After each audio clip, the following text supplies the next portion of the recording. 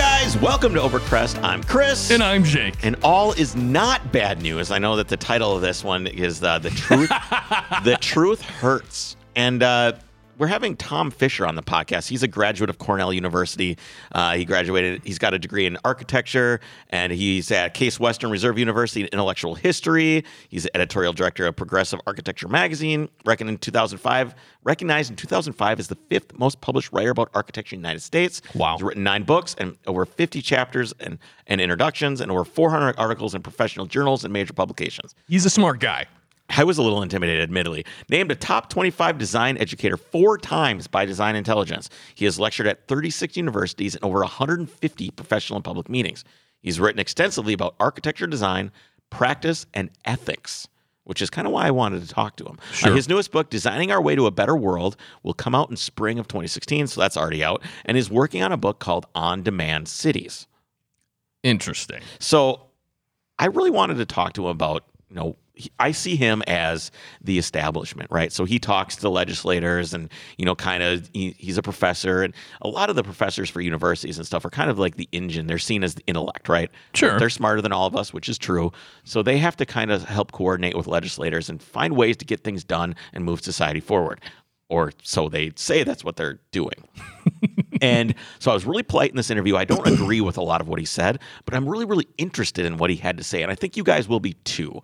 So that's going to be coming up a little bit later in the episode. But first, why don't you tell us a little bit about our sponsor, WeatherTech? Yeah. So before we do that, the holidays are right around the corner, Chris.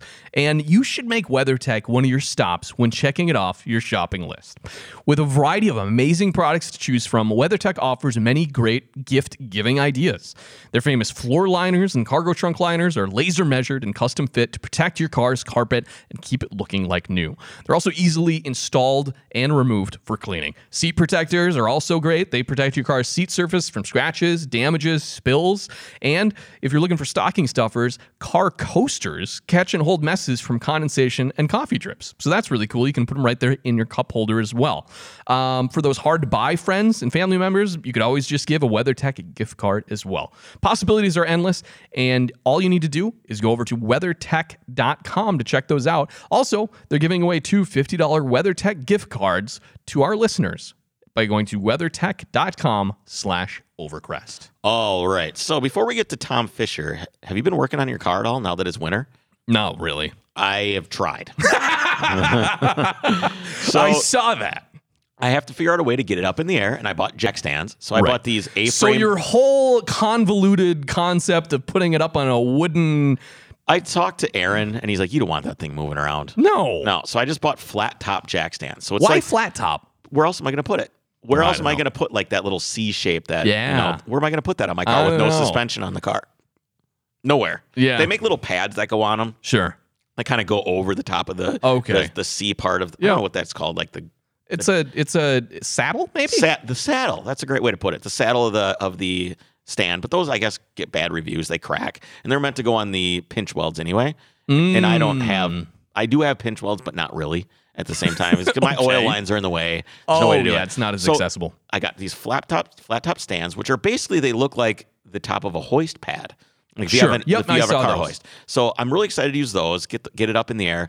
I take the hood off the car. I'm sitting in there. Jess unscrews it while I'm in there holding on to it. I saw that. Yep. I pull the hood off. I throw it in the basement, come back up, slide the jack under, and my jack is dead. You sit there pumping and nothing It worked happens. the first couple times, and then it was just nothing. Ugh. And to be fair, the jack I've been like, there's a little bit of hydraulic fluid on the ground right now. Slowly leaking to death. So it's officially dead. It's a great jack. It's an old Touran, Yeah. big red, and it's really long and low, and it's got a wheel in the middle, so it spins on an axis. That is kind of cool. cool. I really like. Plus, it's got a foot pedal, so if you want to get up to a spot quick, you just hit the foot pedal a couple times. Boom, it's up. It's a great, super kick-ass jack that is now broken. And one of the rear Delrin wheels is broken as well, so I've got to get new wheels for it. Probably get new seals. So rather than buy a new jack, you are rebuilding. I'm going to rebuild this jack because I don't see any other jacks out there that are even close to being as good or cool as this jack was. Huh. And it's lasted me forever. I mean, it was expensive. I think it was probably $300 or $400 jack. Mm-hmm. It was a really, really expensive jack. I was at Northern Tool when I got it. This is years ago. And there was an engine stand. I bought an engine stand or hoist at the same time.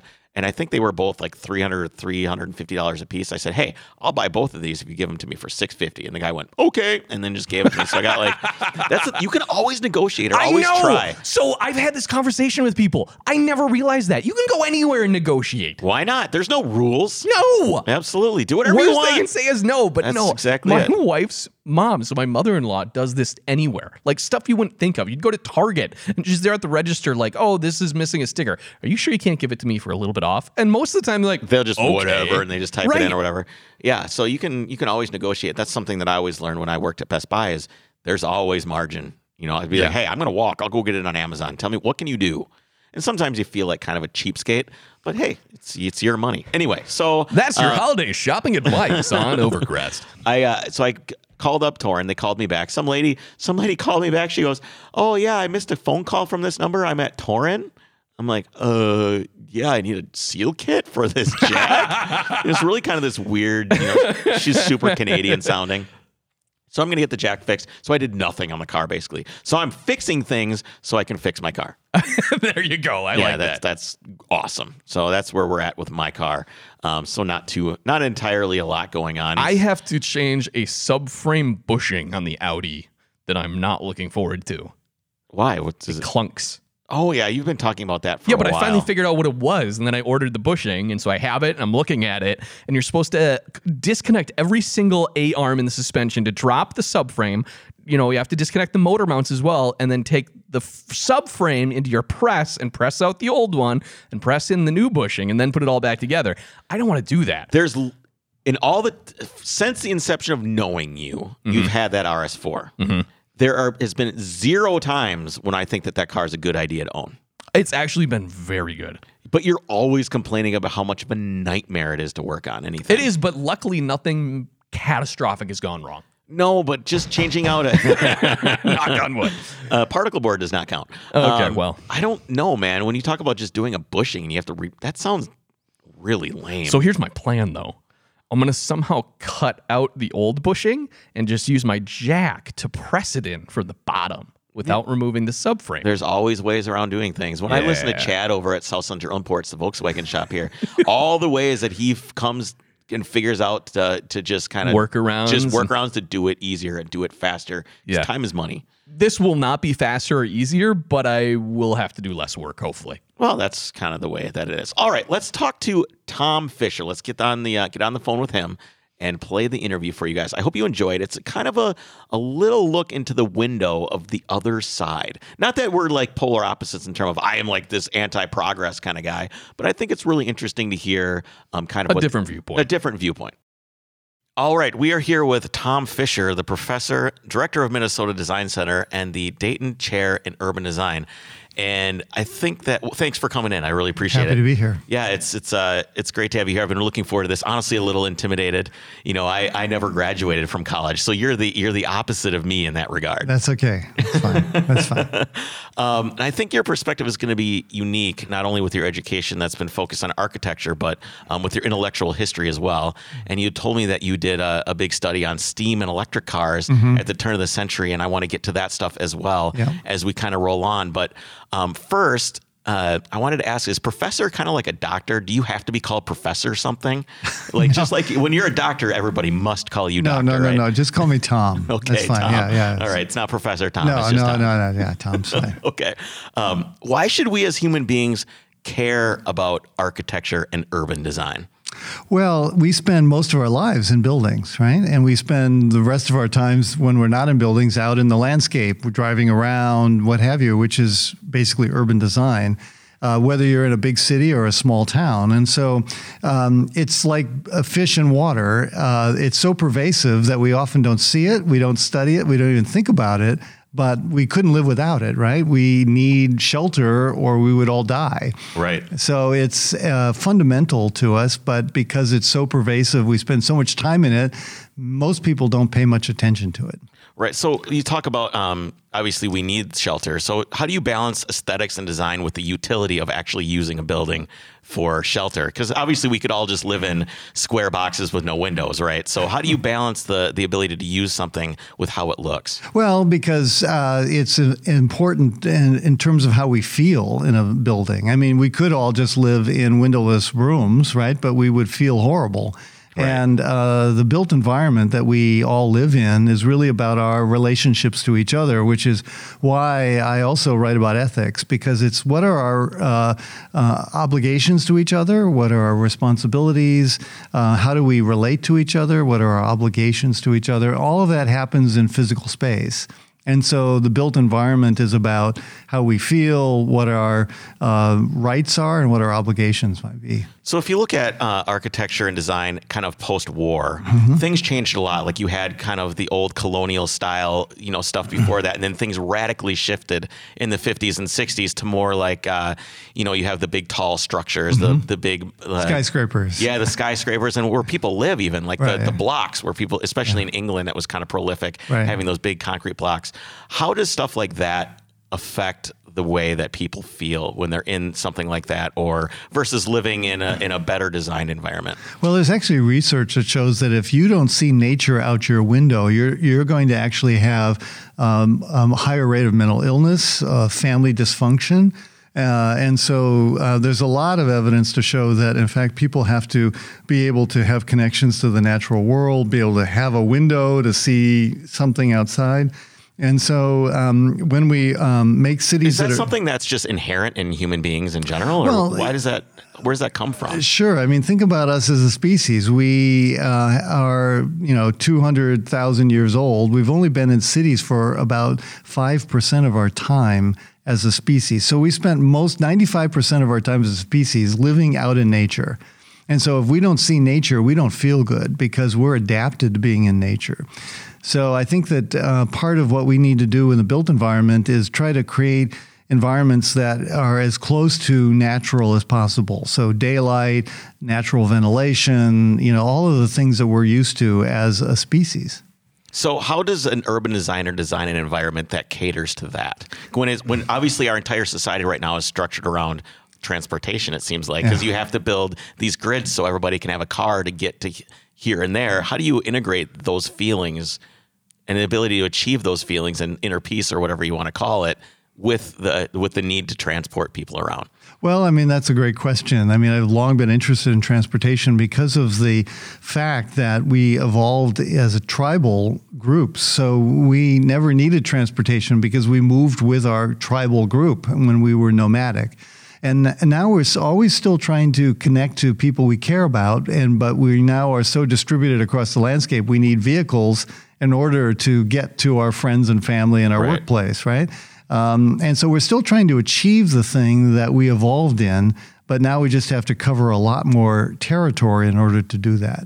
So as an urban designer, how do you strike a balance between, because you guys, as an urban designer in general, or the city, has great influence, since we've now discussed how much influence these buildings and everything have on our psyche. How do you balance that with future needs, whether they're seen or unseen, with a society? Because it basically gives a lot of control then to a designer. How do you balance, like, okay, we really need it to be like this, but we don't want to overexert our control and on the outcome of how this is going to be. Right. And I think that was a lesson from the last century in my field, which is we tried to over-design things.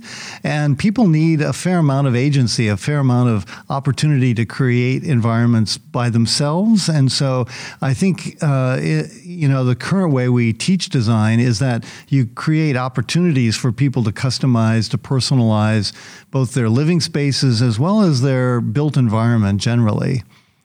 Sure. So how is urban design and social engineering used together?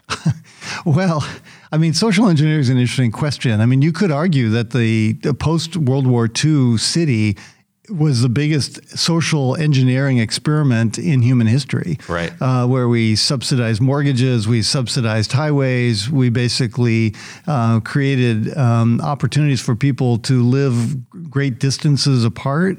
And we've never done that before. I mean, human beings have generally lived pretty close to each other. And even if you look at the small European cities, You walked. Yeah. You walked to work. And Sure. we actually did that in this country up to the last century. And so this whole idea of having to be car dependent to do everything is a very recent phenomenon and basically is a social experiment on people. Right. So how do you kind of unwind that? Because now we're at the point where cars are completely ubiquitous, right? Right. We're a car enthusiast podcast. So Right. in my opinion, the way I look at it is I would love the highest volume of autonomous cars out there as long as I can still drive what I want to drive. Right. So how do you get there from where we are now? How do you get to a society where we kind of fix what we did wrong in the 50s and 60s? Right. Well, that's a great question. I mean, my early work right out of graduate school was looking at the early auto industry, where I studied for the Department of the Interior the early steam and electric car companies that were headquartered in Cleveland, as opposed to Ford and the gas car companies, which tended to be headquartered in Detroit. Right. And between Ford and Rockefeller, they kind of systematically put both, at first the steam car companies and then the electric car companies out of business. How did they do that? What was how do they get those guys? Because we had those three technologies, right? Combustion engine, Right. steam, and electric. How did that come to be? How did gas win?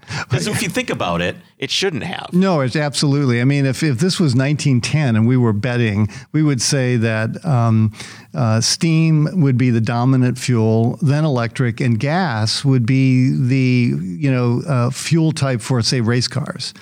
They would have been like a specialized fuel type, right? Because all the advertising for, say, White Motors and Stanley steamers was that you could fill your car up by just stopping by the road, getting some water out of the stream, pouring it into your boiler, and off you went, right? And Baker Electric, which was the biggest electric car company, was viewed as the urban car.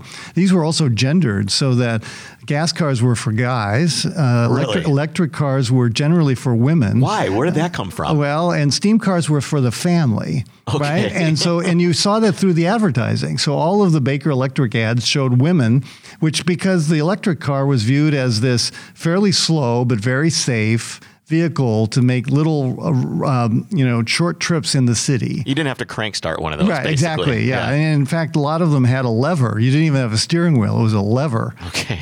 Meanwhile, all of the steam car companies showed the family going out to nature.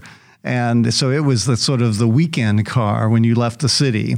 And the gas cars, like Ford's, were viewed as the fast car that for guys.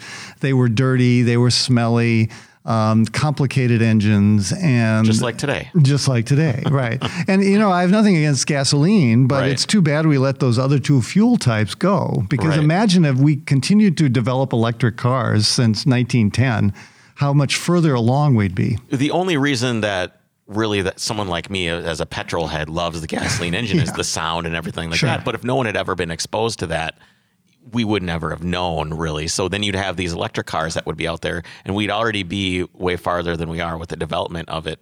And, that would probably, in theory, I don't like to admit it, but it would probably be better for everybody. Well, think about it. Let's say we had all three fuel types, and let's say two of them were not basically polluting because steam cars just gave off water vapor, right? And so, we have about a third of the air pollution that we have now because, let's say, gas-powered cars would have been about a third of the fleet. Right. I mean, it didn't happen that way, but... So at the time, was it anything having to do with, obviously, unless you're finding a lake or something to fill up your steam car, or you're finding some way to charge up your electric car, you're really not going that far back then, No, right. But again, people live more close together. And so this idea of suburban sprawl was not a phenomenon. Nobody's going from Pittsburgh to Cleveland every day. Exactly, right. And if you went from Pittsburgh to Cleveland, you took a train. So there was yet another kind of vehicle that was for inner city travel, right? Okay. So we had a whole train infrastructure that we also took apart. And even in the city, we had whole trolley infrastructure. What happened to the trolley in Minneapolis?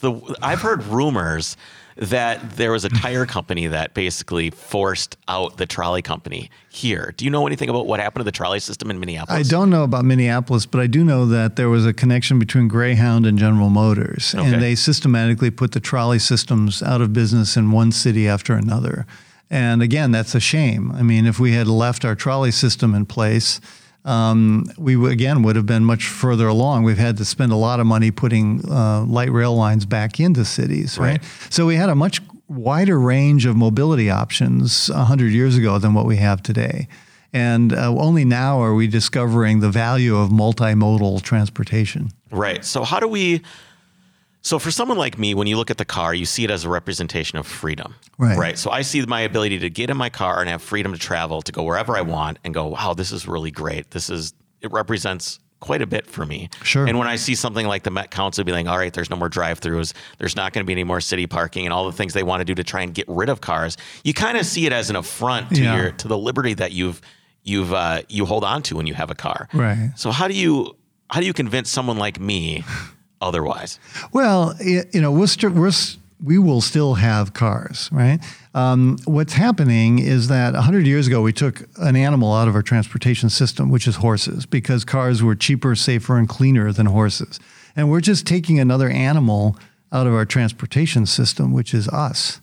Right. Because autonomous vehicles are cheaper, safer, and cleaner than when we drive. That doesn't mean we still won't have vehicles. There'll be still a lot of vehicles with one person or a few people in them driving around. It's simply that we won't have to drive. So you will still have all as a urban planner, are you okay with there still being a steering wheel in the car that I'm going to be able to drive if I want to? Well, you will be able to drive for a while, but eventually you're not going to be able to afford to drive, because the reason we went from horses to cars was that it got increasingly expensive to continue to drive, to have a horse.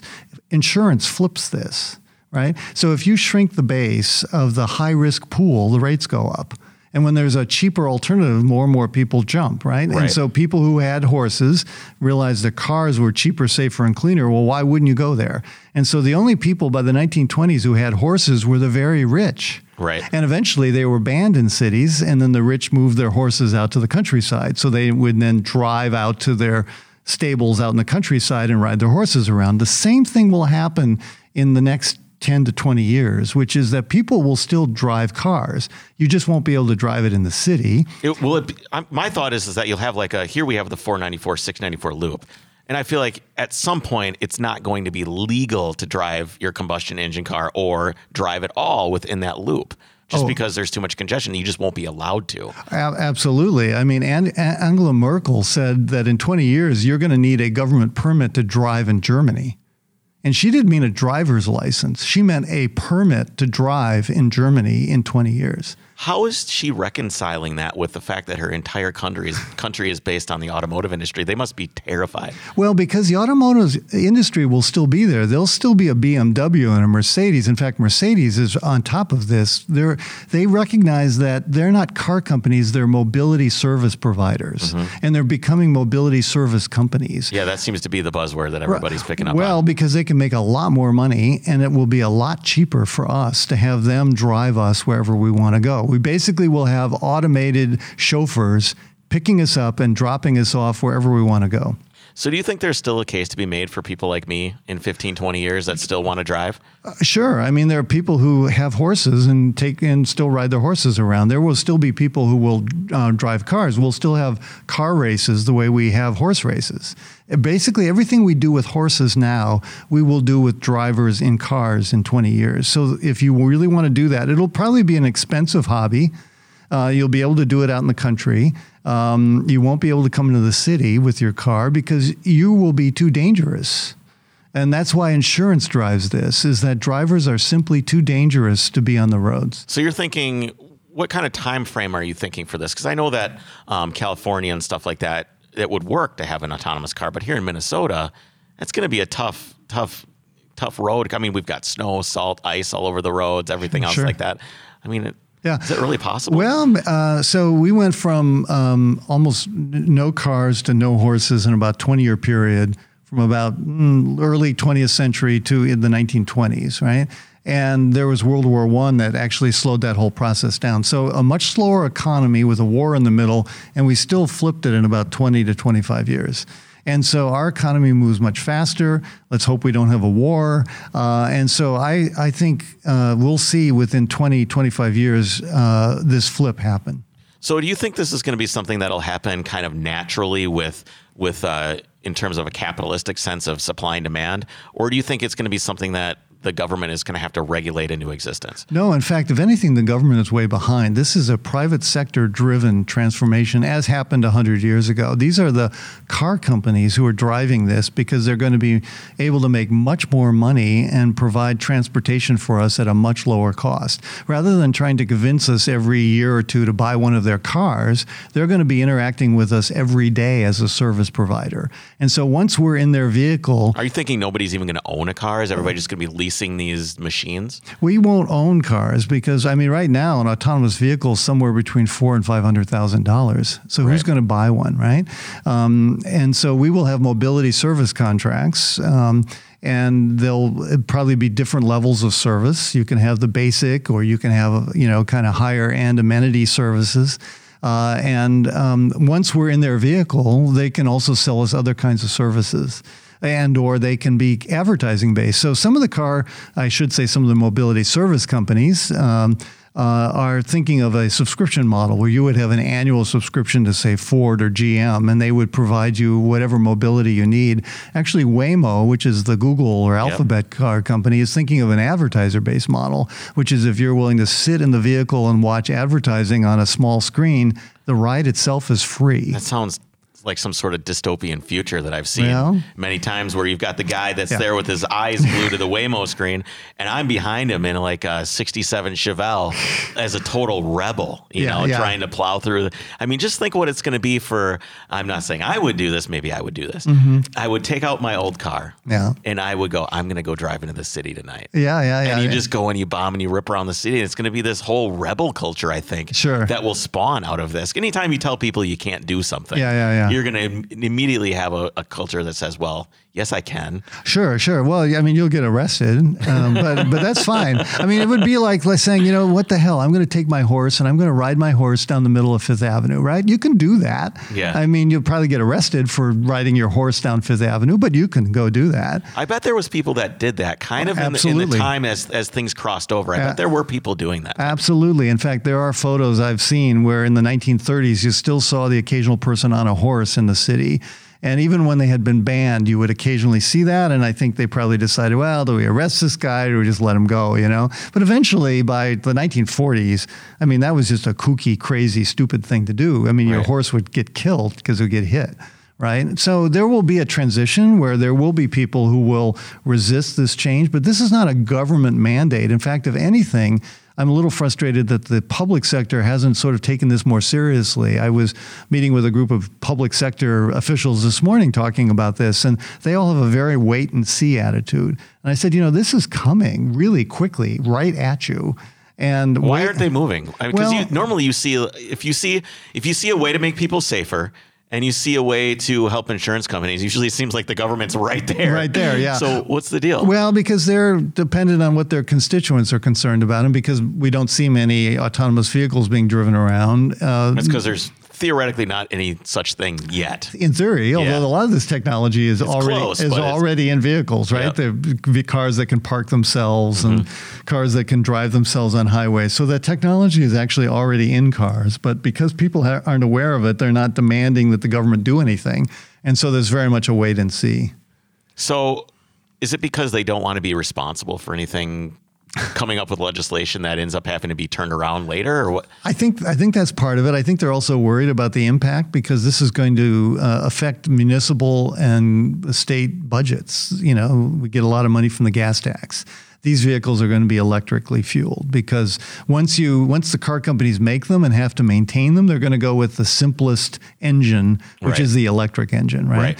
And so they're going to lose money on gas tax. Municipalities are going to lose money on parking tickets and traffic tickets and all of this other revenue that they're getting from drivered cars. And I think they're worried about how they're going to make up that lost revenue. Yeah, I would usually, when tax revenue goes away, that's not a good thing for them. So what would you do? What are some of the main things you would do in an urban city like Chicago, Minneapolis, whatever, to make it more future looking? Like, what are some of the first steps that you could take? And then maybe what are some of the longer steps that you can take?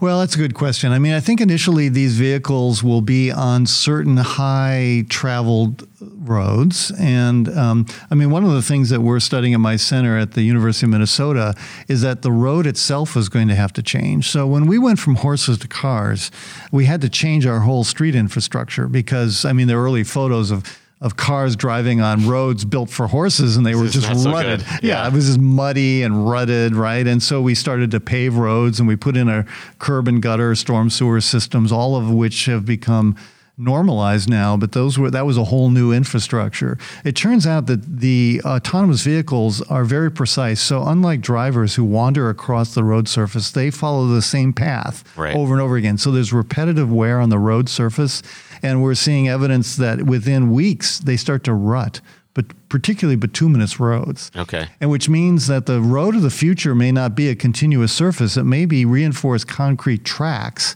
where the vehicles go, which means the rest of the road could be grass or gravel, which means that water falling on the road could actually percolate down into the soil. We don't have to have storm sewer systems. That opens up the concept that we talked about in the beginning of being able to see nature. If you can see, green, as you're driving around, that wouldn't be so bad. Grassy streets, right? Yeah. I used to live in a house in New Haven, Connecticut, which it had my driveway were 2 concrete tracks, and it had grass in between. Well, that's always the postcard moment, right? Yeah. For like the house in the East Coast or the South with the 2 tracks that go down. Yeah.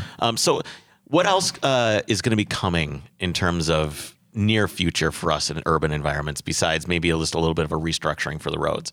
Well, I think that we're going to see a whole change in our transit system. I think in dense cities, we'll still see fixed rail, light rail lines because they're really efficient at moving a lot of people. But for example, the fixed route bus is probably going to disappear. Because one of the other things about this is the mobility service companies are part of this larger sharing economy transformation that's happening. And one of the ways to think about that is it's squeezing out all the inefficiency of the 20th century. We overproduced everything, right? We overproduced seats in cars, which is what Uber and Lyft have recognized in seeing that those are revenue streams. Well, we have way too many empty buses being driven around in the middle of the night with nobody on them, right? And so what we're going to see is a move to on-demand transit systems, where in lower density areas, you'll call up a vehicle to pick you up. It might be, it might be a mobility service provider, or it might be a public transit system, but it might be a van that picks you up because there's just not that much demand in a certain location. So we're going to see transit itself change, where there'll be a lot of first and last mile travel to denser corridors, where there then be, buses and trains. So I think the only problem I see with the comparison between the horse and what's happening now is back in the day, you could still get on your horse anytime you wanted, and you could go ride out into the open Wild West if you wanted to. You could go wherever you wanted, whenever you wanted. When you look at the autonomous car structure, you start being limited to the infrastructure. You're limited by the infrastructure that's provided to you. And I know that that's probably the big resistance for people, especially for people like me that are, just want to be able to do whatever we want. Sure. It's maybe to the detriment of society, but at the same point, what are we missing out on psychologically as human beings if we're suddenly beholden to like an infrastructure or these rules that have been set in these environments that you have to use this service to get here? You're not responsible for yourself anymore. You're beholden to someone else's service. Well, I think it's going to demand that we reinterpret what we mean by freedom, right? So you mentioned the freedom to get in your car and drive, right? Right. And that's one kind of freedom. But when you're behind that wheel, you're not free. You've got to pay attention to the road, right? Sure. So you're sitting in that car for, however long, and you're anything but free, right? So, that might be subjective. And that might be but you still have to pay attention to the road, correct. Right? You can't be texting, you can't be sleeping, right? You shouldn't. From what I see out on the road, I don't know. Some people might feel differently. That's right. So, basically what autonomous vehicles offer us is a chauffeur. Basically, you get picked up, and the time you spend in that vehicle, you can do anything you want. And that's a different kind of freedom, right? And yet the AVs do not necessarily limit your ability to go anywhere you want. I mean, you get, as is true now with Uber and Lyft, you get into an Uber and Lyft, you said, take me wherever, and they will take you wherever you want to go, right? And frequently they'll pick you up as fast as it would take you to, say, walk to your car and get it out of a parking ramp. Sure. So, it's relatively quick and efficient, and they will drive you wherever you want to go. So the same thing will happen. If you want to go out to the country, take a long drive, autonomous vehicles will be happy to take you out to wherever you want to go. And you'll have time for yourself. You're not going to be stuck paying attention to the road. I'm not sure, do you enjoy driving? Let me ask, do you enjoy getting in a car and going for a drive? Is that something that does it for you? If I'm not in traffic, yes. Yeah, so you get the feeling of being in control of the machine, sure, and having the machine be an extension of yourself. And if people are seeking that part's going to disappear completely. No, it will just you'll have your autonomous vehicle take you out to the country, where you will get into your driver's car and you can drive out in the country as much as you want. As long as you can afford it. As long as you can. Well, it's like a horse. Right. I mean, a horse just becomes something that's reserved for the rich or the rebellious. Yeah, exactly. It's like a horse. I mean, it's expensive. It will be expensive, but if it means a lot to you, nobody's going to. You'll find a way to make it work. And it doesn't matter if you like it or not, because this is basically the way things are going to be. Well, right. I mean, we have to. I tell people, I'm like, hey, we have to accept that this is what's going to happen. We can throw fits, we can throw our arms in the air, we can do whatever we want, but this is the way that it's going to be. And if we want to be able to do what we're going to do, we need to find a way to talk to legislatures or the people that are in charge to find a way that will allow us to do what we want to do within the confines of what the larger society is going to do with or without us. Well, it'll be interesting because, as I said, this is a private sector driven transformation. This is not the government. Absolutely. Right? I agree with you there. Right. And so, soon you will find that the vehicle companies will not even sell you a car. So you can say, I'm going to drive my car, but if nobody is going to sell you a car, you've got a problem, right? Because they are going to move to become mobility service providers. Now, they'll still make cars, but they want to own them because they can make much more money if they continue to own them and offer you mobility. Do you think you're going to see some sort of cultural backlash like you kind of have with the digital age, with people buying record players and all that kind of stuff, where people are going to they're going to want a button to push or something to touch or feel or do? I mean, I think that is almost inevitable with all of this. Yeah. I mean, and who knows? I mean, maybe autonomous vehicles will give you the simulation of driving so you can still get that rush, even though it will be basically a fake version of driving. Oh, I would fight that all day long. Of course, I suspect you would. And most people probably would as well. As an urban designer, what are the benefits for proper urban design versus bad urban design? How does bad urban design affect people? Well, I mean, just look out most windows. I mean, we have created environments that are actually very car oriented, and so they're unpleasant to walk in or ride your bike in or do anything else in. Right. And they've kind of isolated us so we don't interact with our neighbors the way maybe we could or should. Do you think when it's autonomous cars are back, a lot of this infrastructure is going to be ripped up in lieu of something else? Yeah. I mean, we're looking at, what's going to be like the parking lot of the future. So these vehicles won't park very much, right? And so imagine all the... They're not making money for anybody if they're parked. Exactly, right. And so 30% on average of our land area is devoted to parking cars. So what are we going to do with that 30% of the land? Well, we can build affordable housing, we can put in green space, we can, you name it, recreation space. So there's going to be a lot more space available for people to interact, which is now devoted to storing these vehicles 90+% of their time. Is there kind of a general cost what it would be for a city of Minneapolis over a period of time to make this transition? Do we have kind of an estimate of what this might cost taxpayers? Well, we're sort of working on that right now, and we're looking at, it will be expensive to change our infrastructure to the new kinds of roads and as it was 100 years ago. However, look at the cost savings. We think we won't need a storm sewer system anymore. In other words, we will handle water very differently. 30% more land, you can build a lot more tax-generating property that is taxed at a much higher rate than a parking lot. Sure. And so there'll be other kinds of revenues that will compensate for parking tickets and traffic tickets. So we think in the end, this will be a huge financial boon for the public sector, but there will be a transition.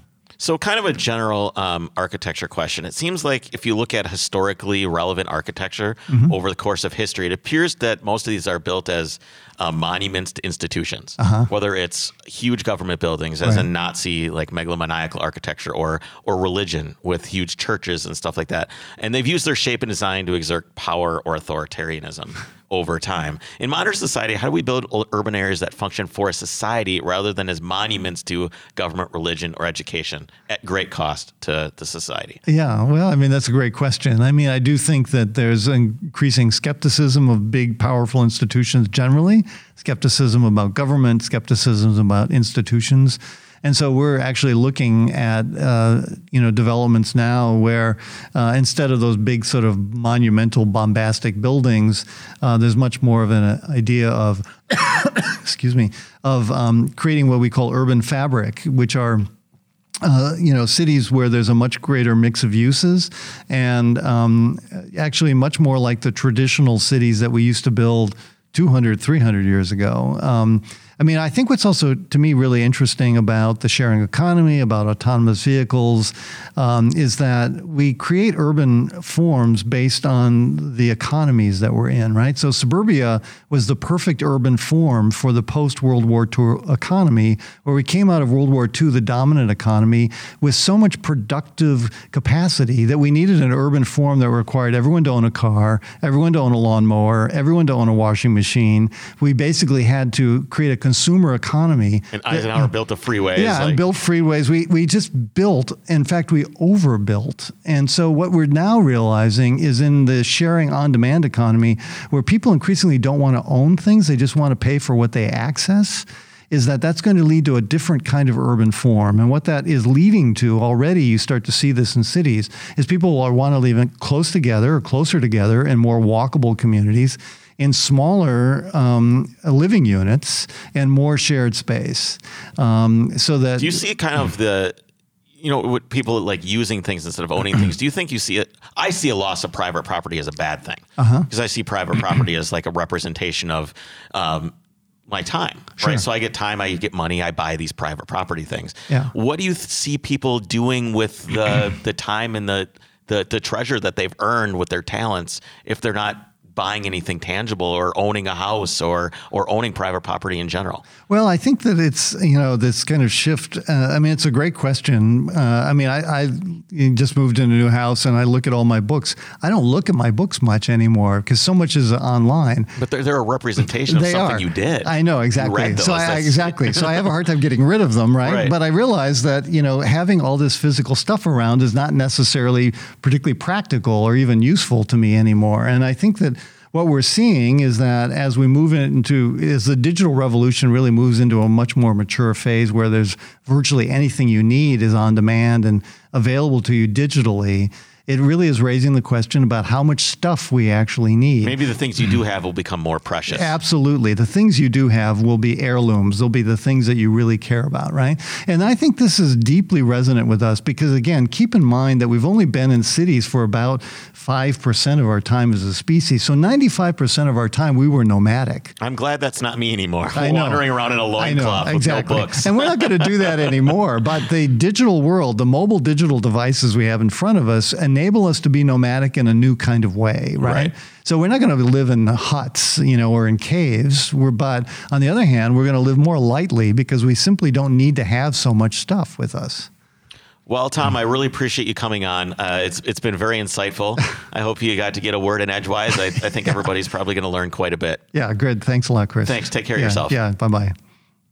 So what did you think of the interview with Tom? Very interesting. He is much smarter than you and me. Well, thanks for throwing yourself in there. I really, really appreciate that. I liked hearing about the horse argument, though I don't know that it necessarily brought that up before. I don't know that it necessarily applies anymore. It's certainly not a direct translation, I don't think. No, I think it's a little overused, but I do understand where he's coming from. Yeah, it's certainly interesting.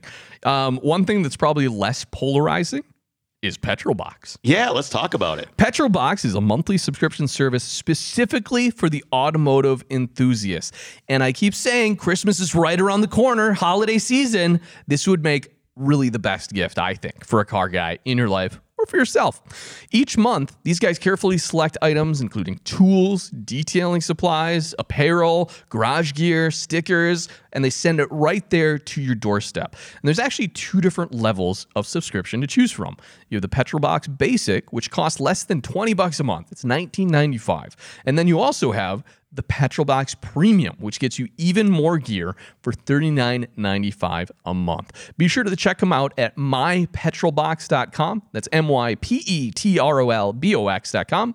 And use the code OVERCREST at checkout to get an additional $6 off your first month. And I keep forgetting to talk about this, Chris. Each month when you subscribe, they give away a set of Rotiform wheels to one of their subscribers. All right. So as I'm sitting here listening to you read that, I was thinking about Tom a little bit more. And one of the things that was really interesting that I wanted him to talk about is how basically urban design affects human beings. Sure. And it affects how they interact with each other, their happiness, everything about it. Like you look at some of the megalomaniacal buildings that have been built, they're very imposing, or, stacking people on top of each other in apartment buildings is not necessarily done anymore because it's been seen as detrimental to society. It ends up being a blight on society. And I'm wondering if there's going to be any future issues with what they're wanting to do with cities now. Like the just basically car-free cities and stuff like that. And I just, that's one of the things that I think we need to think about is trying not to set up, trying not to do things too permanently for a society that's always in flux. Because I feel like that's what we do is we have these ideas that come up, and then you have what's seen as permanent solutions for them.